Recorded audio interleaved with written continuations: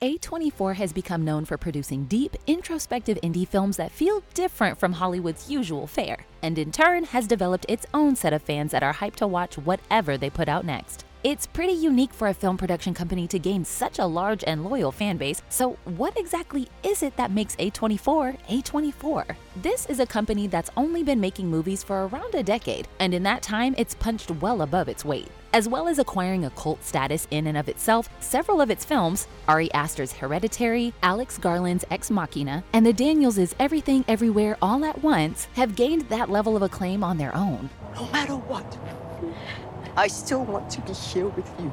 They're not wedded to any one genre, still follow a reasonably traditional release model, and never really seem to miss. All this in a landscape where low to mid-budget movies are increasingly hard to come by. So what's their secret? And what are they doing that other production companies could or should be doing to give us a healthier, more diverse, and more interesting mainstream cinematic landscape? This is a brand new experience for me as an actor. Here's our take on A24, the common threads that run across all their films, and why it's made them so successful. That breeze feel good as hell, man. Yeah, it do.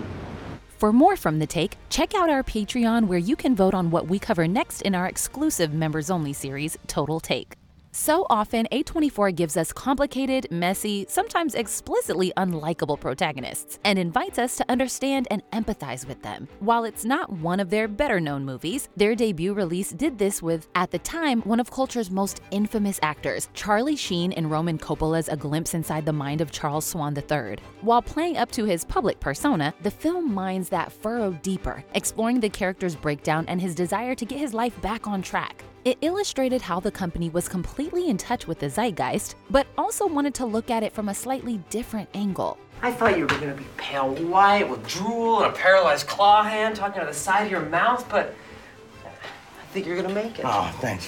Dream Scenario, a recent release starring Nicolas Cage, finds Paul, a biology professor, inexplicably popping up in the dreams of people all over the world. What follows is an exploration of the true toll of viral fame. In life, Paul is generally passive and dull, but his behavior in the dreams, and people's reactions to it, begins to shine a spotlight on his deeper flaws as well. The film uses this surreal scenario as an opportunity to unpack the price of being in the limelight in our ultra-connected era. Want a full explainer on Dream Scenario? Let us know in the comments. This attitude towards flawed protagonists is also exemplified in its first two real breakthrough movies, Harmony Korine's Spring Breakers and Sofia Coppola's The Bling Ring. Both films utilized the star power of people we were used to seeing in very different roles. Selena Gomez and Vanessa Hudgens shed their Disney Channel image for Spring Breakers, while Emma Watson was no longer the goody two-shoes Hermione in The Bling Ring.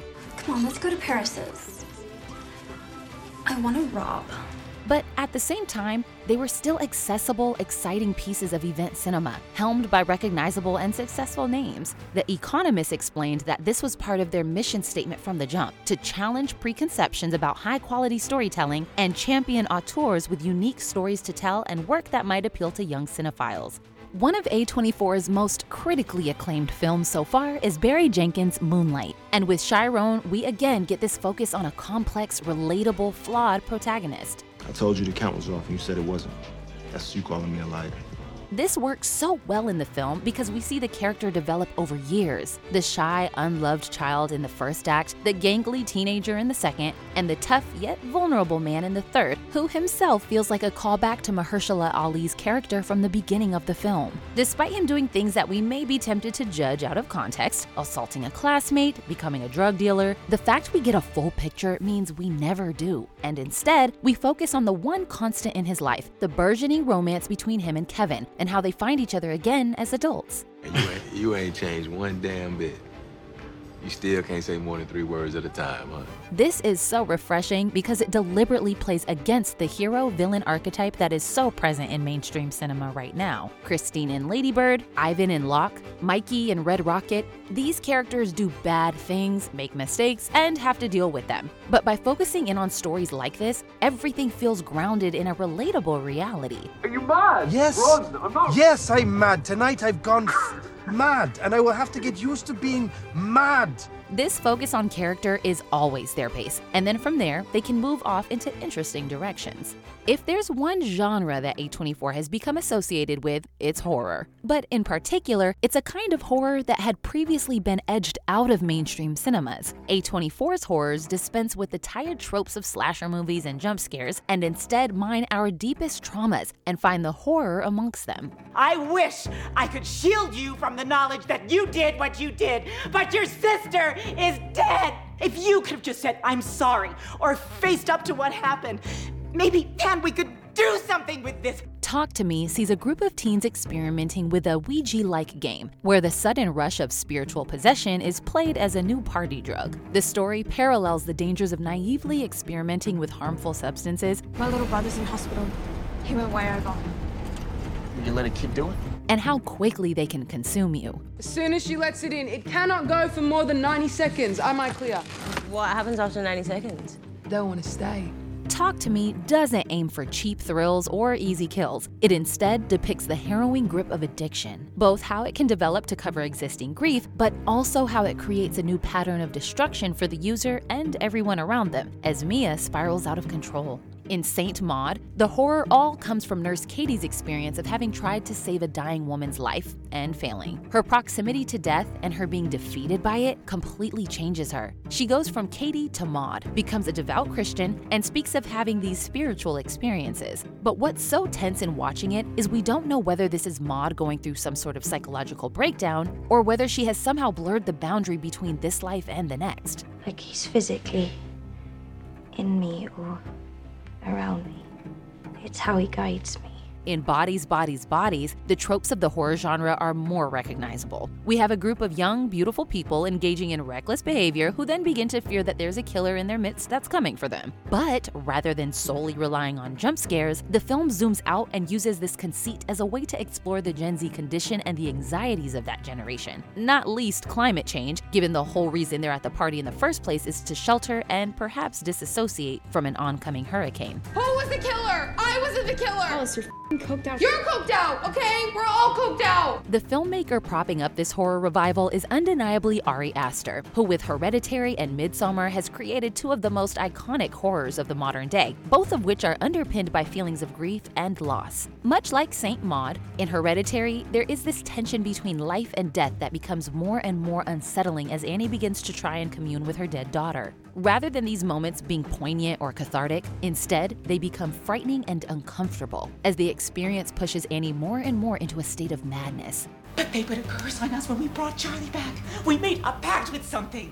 Something that is in his house. I don't know what it is, but it is after Peter. In Midsommar, it's Danny's grief having lost her entire family that is the most pronounced, and what pushes her into becoming indoctrinated into the Harga commune. What's particularly interesting in this film is how it deliberately challenges a lot of horror conventions. It takes place almost entirely in beautiful, blistering sunlight. The commune feels almost idyllic, but by creating this initial sense of calm and serenity, the horror elements feel all the more shocking and pronounced. This is feeling really wrong. We need to leave. These horrors never undercut the genre, but instead attempt to understand what makes it work and how it can be a frame for stories of loss, trauma, and psychological fear.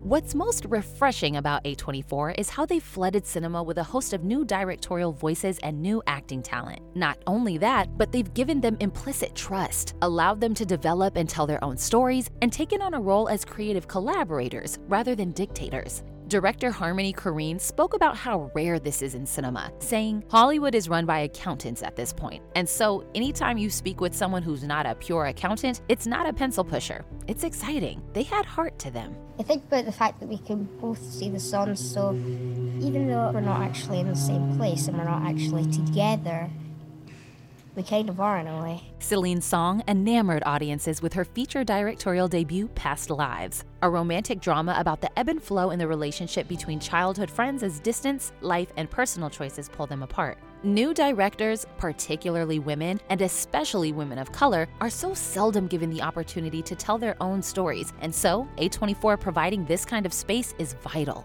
Beyond translating between two languages and two cultures. I also was translating between two parts of my own self. Robert Eggers is one of A24's biggest success stories. His first two features for the company, The Witch and The Lighthouse, both quickly became cult favorites. Not only critically acclaimed, but remixed through countless memes of Black Phillip living deliciously and Robert Pattinson and William Dafoe duking it out on an isolated lighthouse. Both films feel quite consciously slow and methodical, allowing Eggers the space and time to get inside the minds of his characters and see what makes them tick. And while they are formally quite different, you still get this auteur-driven look at a world that is chaotic, where the folklore and myth still hold real power. I am that very witch.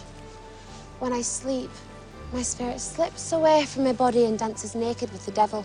They have also shown a willingness to push beyond what is typically expected of an independent film studio and the kinds of films those studios make. Directorial duo Daniels began their career with the esoteric, warm-hearted love story Swiss Army Man, which did feel like it bore the hallmarks of the kind of American indie cinema that typically does well at festivals like Sundance. But with their follow-up, Everything Everywhere All at Once, they had the space, time, and budget to make a summer science fiction blockbuster. 不只是打斗，小丑也可以是功夫。